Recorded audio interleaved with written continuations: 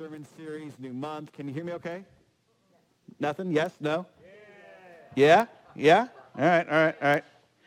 We are excited to start up a new sermon series called Breathe, which is in relation to the Psalms. And this first sermon is going to be an overview of the entire book of Psalms and really getting into Psalm 1.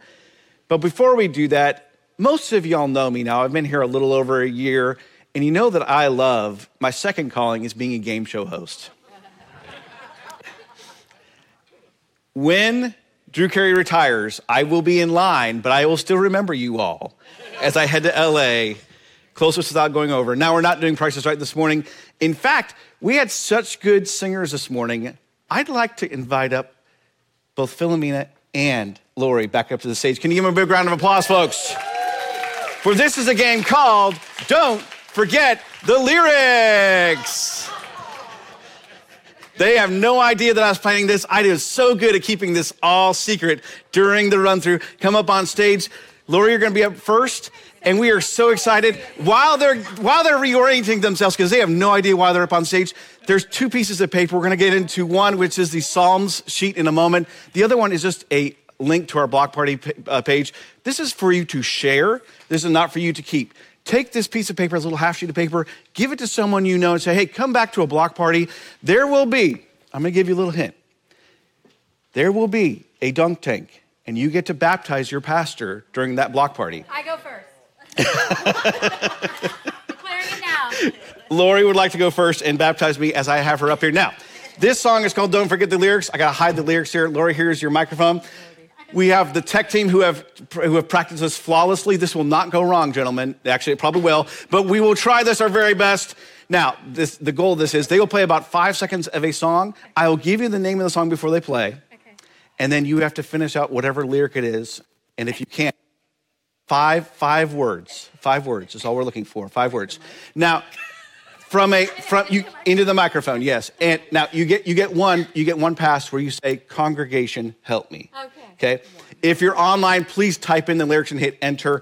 We have people who are watching to make sure they're exactly right spelling and punctuation. Okay. Questions? Why? It will become clear in a moment. There's a method to this madness. We love you, Lori. You have 3 different versions. You have 3 songs. Then we'll have Philomena do the next 3, okay?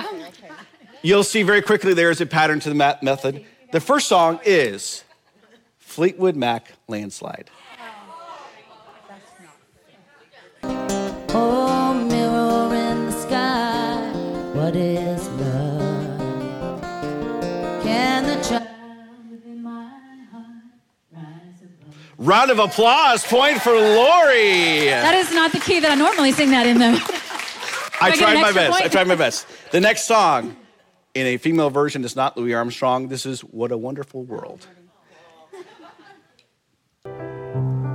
I see trees of green, red roses too. Oh, no! There it is. Okay, there it is. I think to myself, what a wonderful world. Did the congregation help you with that one? Yeah. All right, point for Lori. Good job, congregation. You gave me the first word, yeah. The third song is, in your final, before the champion song, which will be in a moment. Third song is Don't Stop Believin' by Journey. Well, I hope I got it. Sing it at the 80s block party. Midnight train going anywhere. Just a city boy, born and raised in South Detroit. Well done. Round of applause, Lori. Well done. I'll stay up here and encourage Philomena. This is Philomena. She's brand new to the worship team this week. Way to go, just singing along on Don't Forget the Lyrics. Philomena, your first song is Bryan Adams, Everything I Do. I'll help you. Ask the congregation to help if they need help. I've heard this song. Never heard this song? Oh, wait. Well, Just play it. We got Because I say that and then I hear it. Oh. Such a heart, Robin Hood. such a soul. You will find me there. You'll search no Yes. more. I can't believe how well this is working with zero practice. I think we should never practice anything at church ever again. Here we go. Next song is Starship, We Built This City. Say you don't know me, I recognize my face.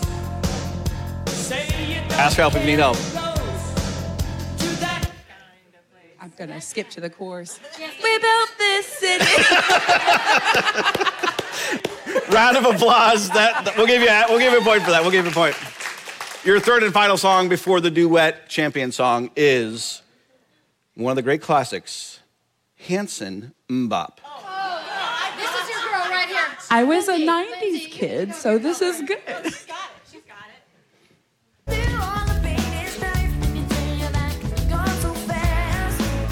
Oh, yeah. You go so fast.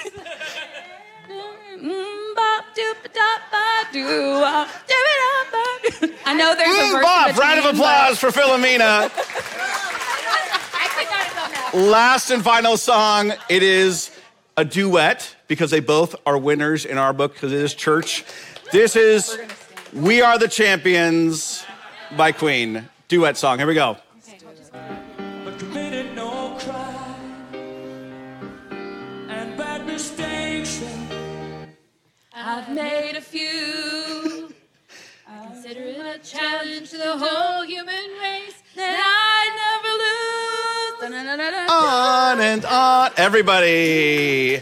Are the champions, my friends. There it is. All right, round of applause. Congratulations to both of you. Thank you so much for playing along.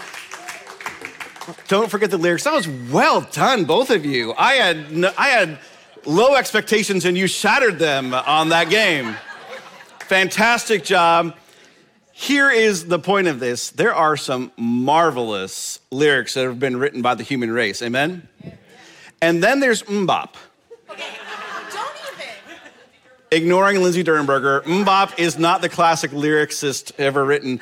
There are lyrics that convey beautiful love, grace, and platitudes that are unbelievable. And then there's songs that are just like, how did they think that we built this city on rock and roll is a great lyric?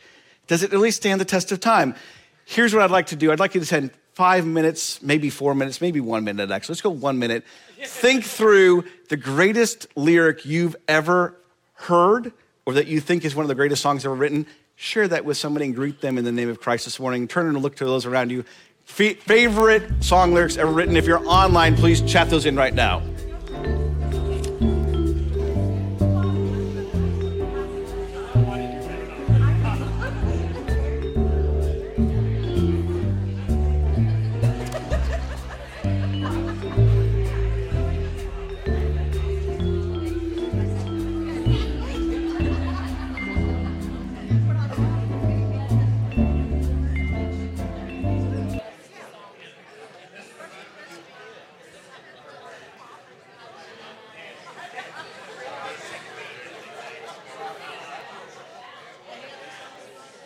All right.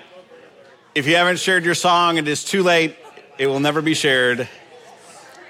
Now, there is a difference, I'll say, between Landslide and the song Barbie Girl, which I was like, oh, that'd be a great song to play. No, it is not a great song to play at church. Do not play that song. Do not listen to that song. There are some great lyrics like Landslide. They're beautiful. And then there's just some that are not great. But the same can be said for worship music. There are some lyrics that elevate us theologically to another level, and then some that just don't. Preach it, Scott. And the lyrics changes with different phases of our lives. For example, there is a time where our God is an awesome God. He reigns, really connected to my soul. And if I heard them sing it now, I'd be like, really? That's what we're singing on Sunday morning? And now I know that next week we're going to have that probably on the outline. Kumbaya compared to oceans. Again, they speak to you at different points and different levels of your life. And some of us connect to God on certain Sundays, and some of us write the pastor note saying we need to have more hymns on certain Sundays. Yes? Yes, I know some of you. I hear you. Worship connects us. It's an activity, a verb, a moment where you give yourself fully over to something else, and the words matter. See, worship shapes your soul. Worship shapes your soul. Worship happens at various moments in our life with a loved one. Sometimes we worship a football team. with a job, with an idea, with a concept. We as humans are made with an innate desire and an ability to worship, and we worship through the lyrics and the words that we speak and say. We see this through the book of Psalms. If you grab your sermon sheet, which is not a normal thing we do at E3, but to go through the entirety of the book of Psalms, I wanted to give everyone just a little bit of extra help. For our online folk, we will post this later through our website and send it out to you. But Psalms is written with a lot of structure. There are 5 books, and each book ends basically with the same line in Hebrew. This is a Scott Martin translation. God is really, really, really awesome. And then it goes to the next book of Psalms. The Psalms structurally are not by certain authors in one book to the next book. It's a variety of different types of music, a variety of different topics, and a variety of different years that have been written.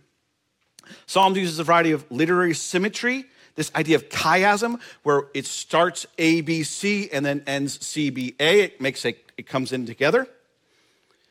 There's alliterations, there's parallelism, and there's various other literary structures. The longest psalm, Psalm 119, starts with a different letter of the Hebrew alphabet for every lyric line. So we can, well, I don't think we have that in English. If we do, let me know. Just type it in if you know online. This idea of A, B, C, each line starts with the next letter of the Hebrew alphabet. And it's the longest, Psalm 119.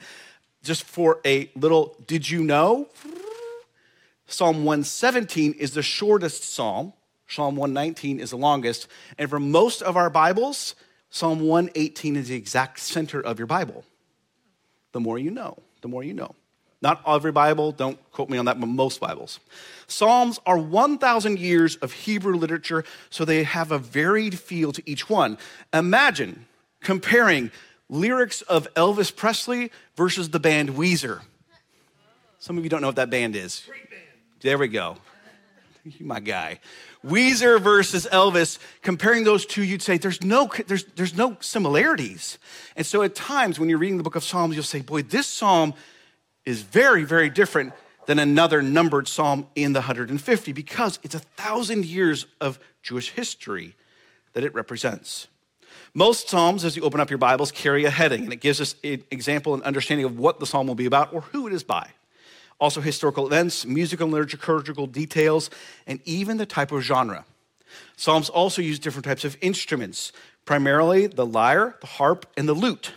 Verses, if you went to a church about 40 or 50 and sometimes 60 or 70 years ago, it was mainly organ or piano. Versus today, we have a completely different instrumentation behind us. I don't think this church has an organ yet, does it? Do I see an organ? There's an organ sound. There we go. Perfect. Lastly, there's this idea in the books of Psalms of this concept called Selah. It's a word that we do not have a good Jewish to English translation, and we don't actually truly know the original meaning. Many different Bible scholars would say it's ascribed to a rest. If you look at the symbols on the back wall there, that middle one is the rest symbol for musicians to say, this is the point where I don't make a sound.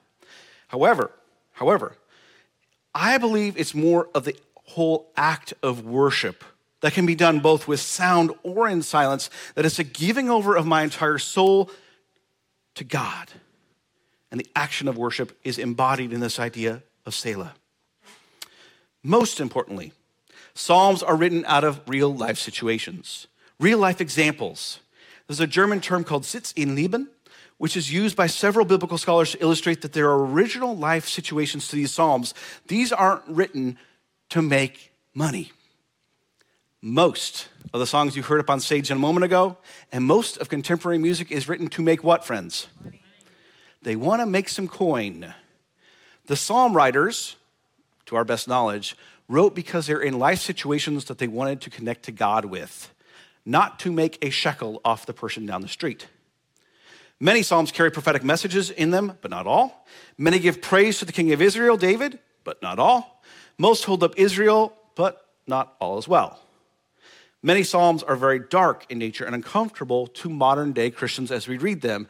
More on that next week when I get to come with the dark side of the Psalms. What is interesting is that God does not pre-prescribe to the Jews or to us how to worship. Give you a second just to think through that. God doesn't say the only way to worship is to do X. He doesn't pre-prescribe it. No. In fact, he lets us discern, seek out, reach out what worship truly is.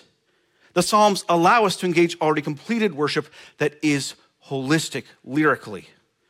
I have a good professor from seminary who said his most worshipful experience was attending a U2 concert. Some of you were like, U2, you, me, U3, who? Some of us, the most worshipful experience are hearing great hymns at a large cathedral. Both can be worshipful, and both can be worshipful to the same person at different phases of their life. But what the Psalms effectively do is take 1,000 years of worship and 2,000 years of Jewish history, of a people and their story to be told in the presence of God, the only God that is among them.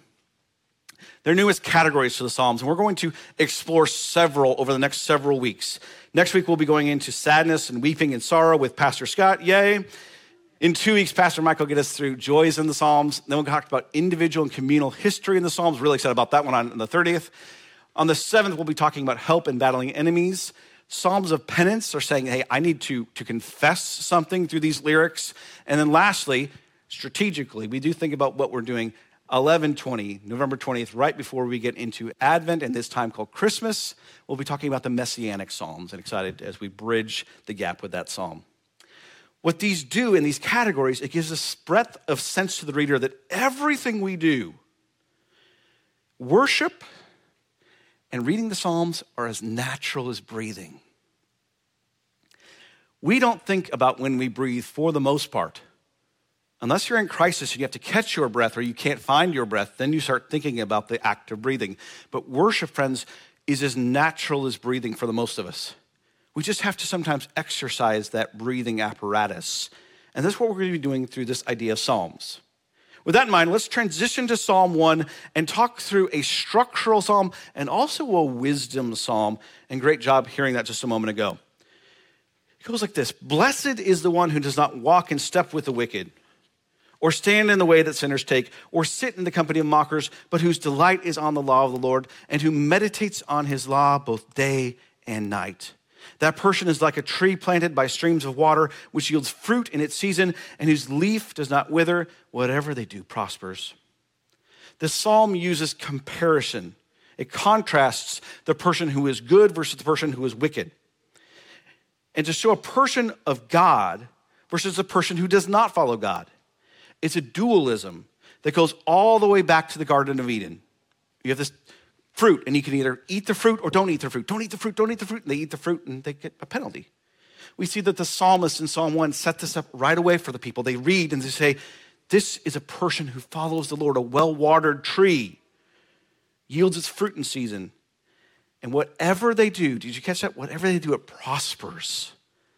This is a great lyric, both for the ancient reader, and that sounds pretty good for us today too, right, church? As we see, blessed is utter happiness, a joy, similar to the Beatitudes, but different words and different contexts, different meanings, different times. But the Hebrew word for meditate in verse 2, whose delight is on the law of the Lord, who meditates on his law day and night. The word for meditate is actually an onomatopoeia, which is a word that sounds like the action of what you're doing. And onomatopoeia is similar to, in this word, in this case, a lion watching over what is actually captured.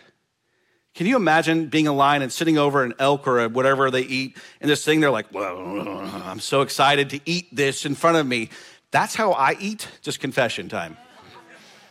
If you ever go out to eat with me, I'm like, hey, I got my butter burger here, and I'm like, and it's just this sound and this idea of meditating on God's law in the psalm is like thirsting over something that is just a delicacy right in front of you, that is you're just kind of salivating and making this raw primal sound as you're about to eat it.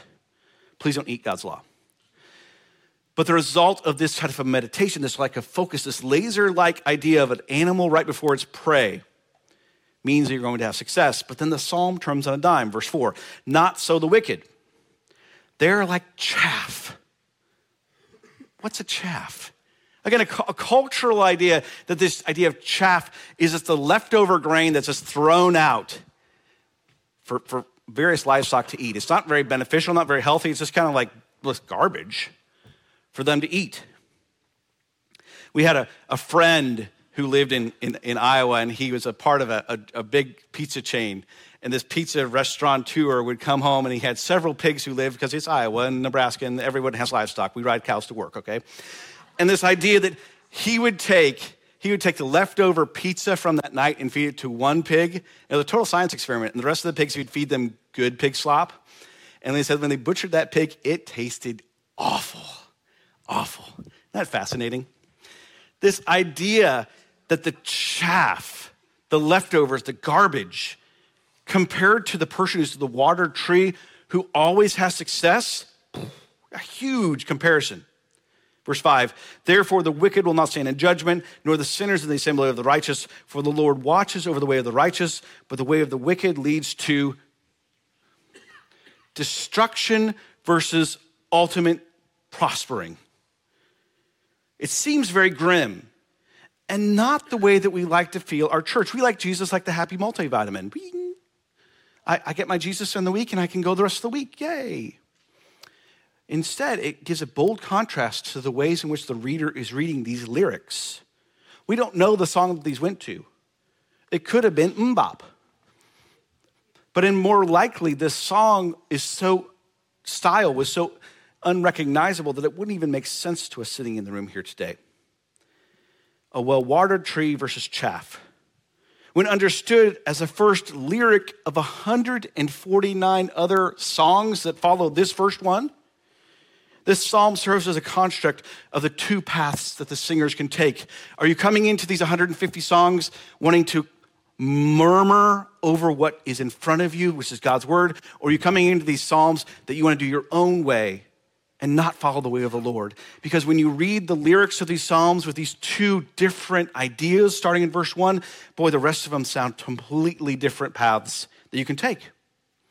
What the challenges are to become well-watered versus chaff, to see hardship and sorrow, joy and rejoicing, and all of God's people history filleted open for the reader to ingest. What is difficult is how to apply this in every 150 of the Psalms to modern-day New Testament readers, to us sitting in the room today. We have to understand the context in ours.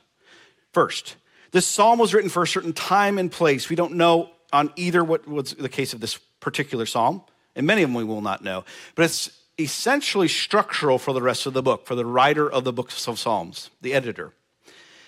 We see that their theology is very dualistic, either good or bad for bad. And you'll find that as we go through the 150 Psalms, there's actually some that say the opposite, that there are times that it feels like God rewards good people with bad things and bad people with good things. Here, we see that they try to set up the stage for the rest of the Psalms in order a lens to read through these lyrics. Secondly, the psalm is used as language, instruments, and geography that aren't used in our modern worship settings, Christian or Jewish. I would love to see Charlie Van Scher play the lute. I think all of us would, right? Maybe he can, I don't know. We'll talk to him after the service. Can you play the lute? But the concept is that these psalms musically do not carry the weight. And yet, and this is number 3, psalms are still powerful lyric to worship and hold and are true theology. Just as some lyrics written today do not apply for years in the future, many songs about a payphone that my kids don't know what that is. Those psalms will not age well. But there's some lyrics that convey ideas of love and hurt, that can be even a catchy earworm, that will age well.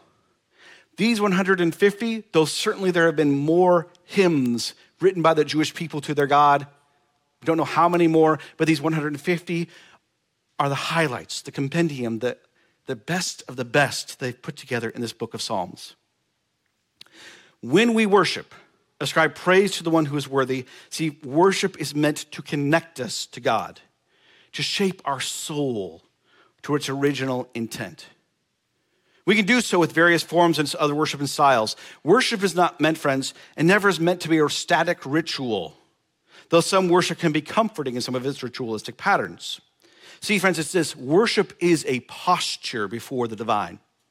It is a connection to God through the medium of human communication to the divine, through song, through dance, art, word, creation, and worship, friends, can even be rest. Worship is not a preference. For about 4,000 years, people have documented worship.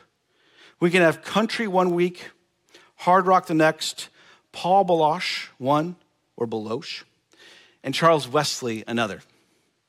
It's up to the worshiper to connect via the medium to the great God and realize there's a beauty in all types of worship. And therefore, we should have worship leaders, our wise counsel, and staff who are leading the way in connecting to us in multiple ways of worship.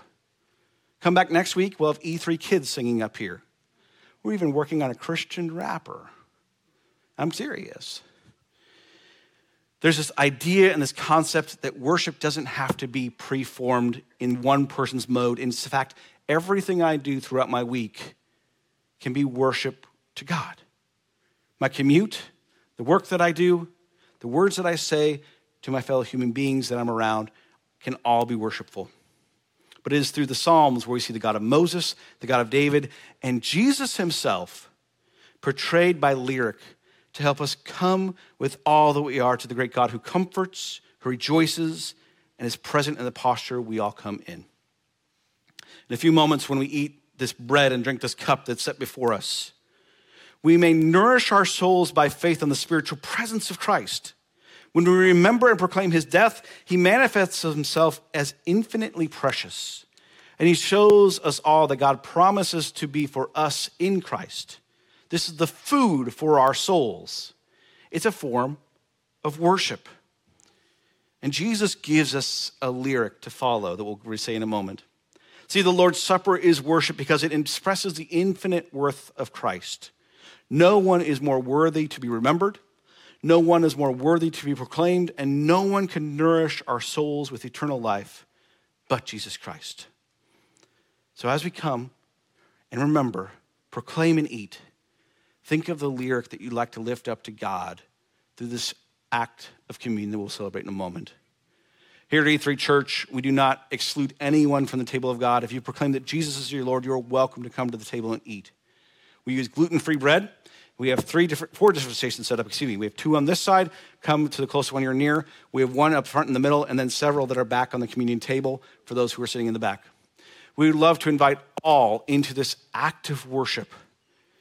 And then as you take your elements, we'll go through the liturgy that Jesus gives us. And we'd invite you to take the elements during the song, to stay seated and hold them before we all take them together. With that in mind, let's pray over this, pray over the elements we're about to receive. Father, I thank you for being a God, a great God, who gives us words that sometimes seem so hard to utter. And through these psalms, we find lyric for that which our soul yearns for.